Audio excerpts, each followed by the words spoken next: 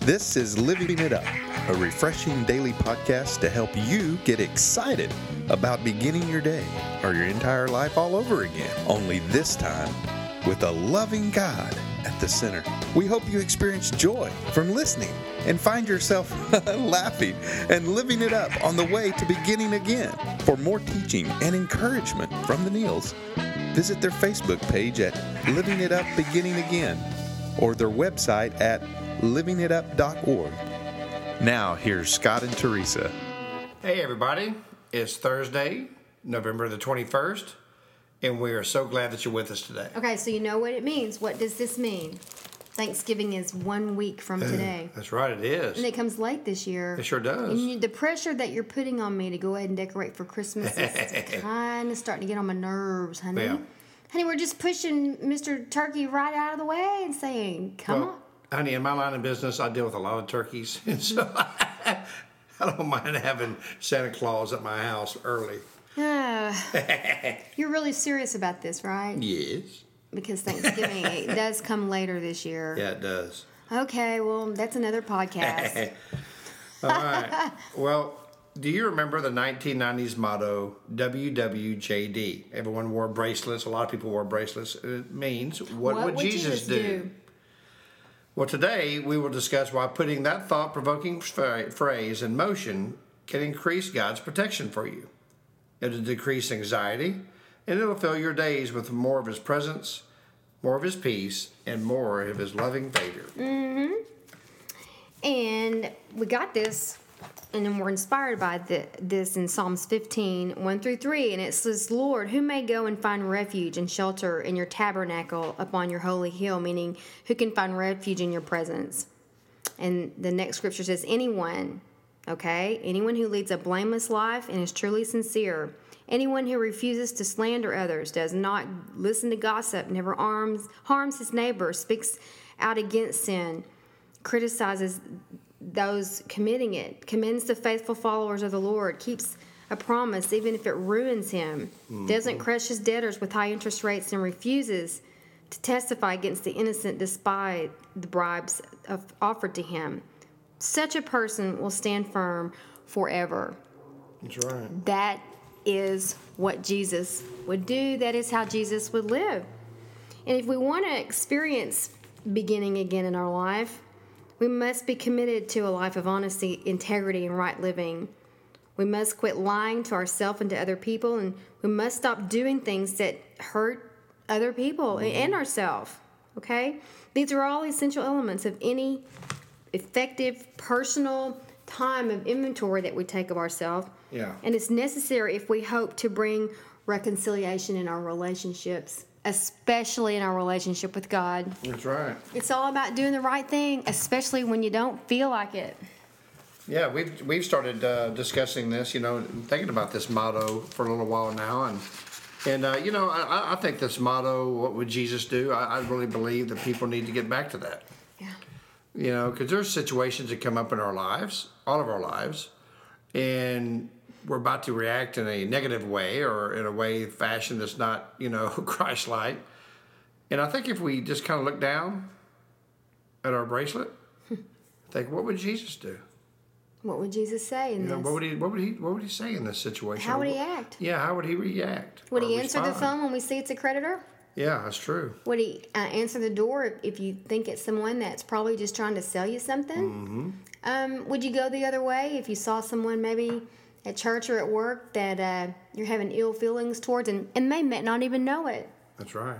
What would Jesus do? Boy, that one little phrase, if you apply it to pretty much everything, you'll stay pretty busy. In recovery circles, we call it doing the next right thing in front of you. That's right. So a lot of times we don't know what God's will is.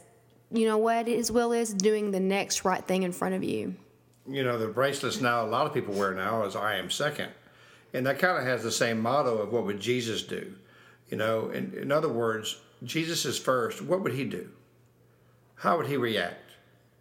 You know what I mean? Mm-hmm. And so that kind of has the same effect on that. Yeah. And so, there are many times at work or in a situation, I'll look down at my wrist and I'll see I am second.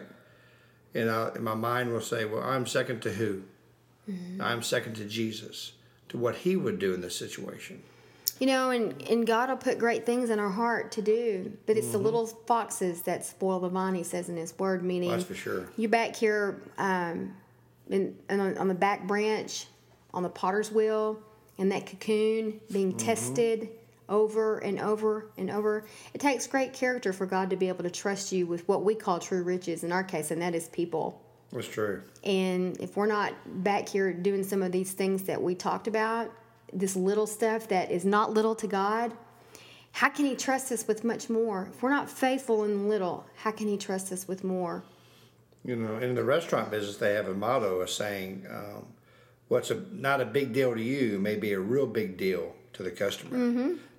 What's not a big deal to you may be a really big deal to God. Yeah. Okay, can he trust you in that?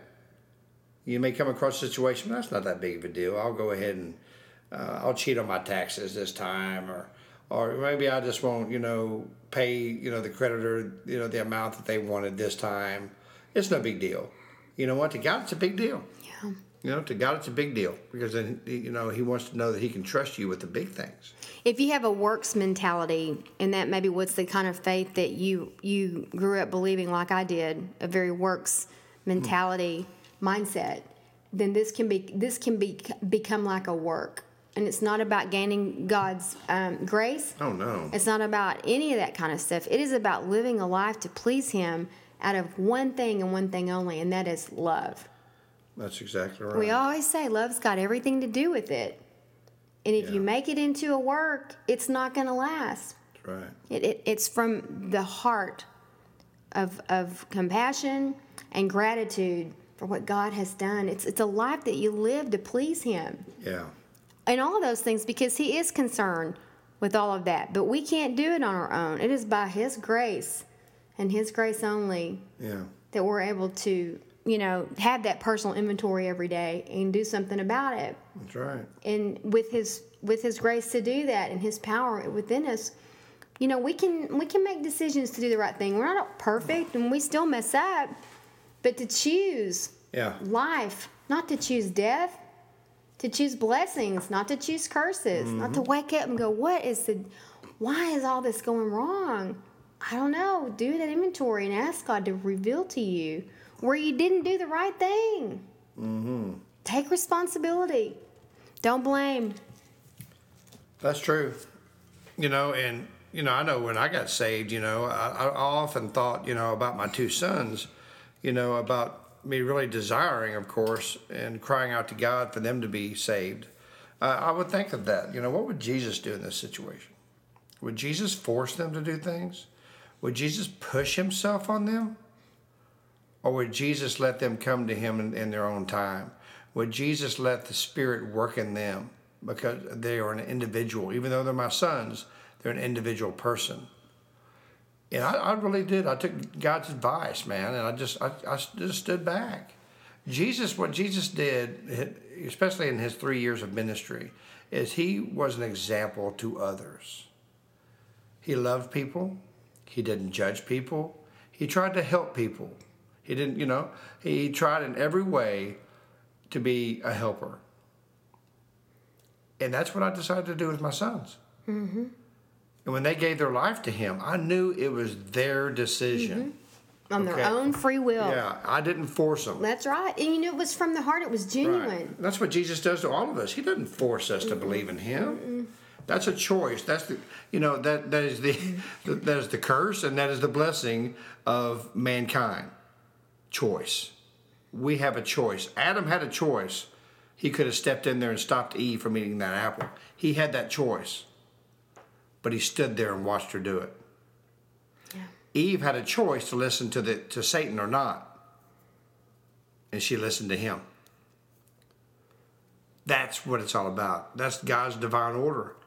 And from that moment on, from the beginning of the world, the cross was put into action to save us. At that time, thousands of years before Jesus, came to this beautiful world that God created. Right. So, what would Jesus do? He'd do the right thing. Period. Mm-hmm. You want to put it in a small sentence?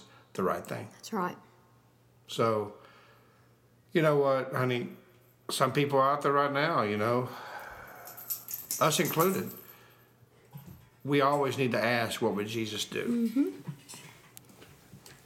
And some people just don't have a relationship with Jesus, So kind of, what's the point? I just do what I want. Exactly. But I tell you, man, you start thinking and asking yourself in situations, what would Jesus do?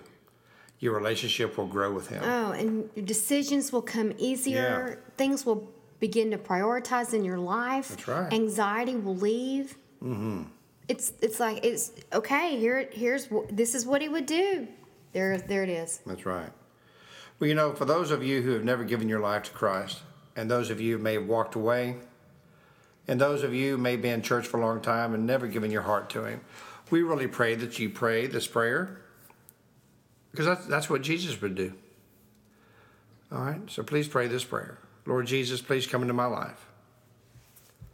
Lord, I know you died on the cross, that you rose on the third day, and because of the cross, I ask you to forgive me of my sins, and my sins are forgiven. Lord, I ask you that question, what would you do? Well, you've answered it today for me, because you're in my life, and I give you my life. And from now on, I want to do what Jesus would do. In Jesus' name, amen. Wow, thank you so much. If you prayed that prayer, we'd love for you to email us at info@livingitup.org. And, any comments you may have, we'd love to hear from you. Mm-hmm. And for those of you who are donating around the world financially, we thank you for that. Mm-hmm. Because we really depend on your financial contributions to keep this ministry going. Right. And you can go to our website at livingitup.org, go to the Give button, and then right there is the Donate button. It's as easy as that. And if for some reason you're having trouble with that website, let us know. Shoot us an email. We'll find out what's going on. That's right. Okay. Well, as you go on about your day, remember the 1990s motto, WWJD, what would Jesus do? Mm-hmm. So implement that into your life every day. See if things don't change and keep living it up. Well, beginning again.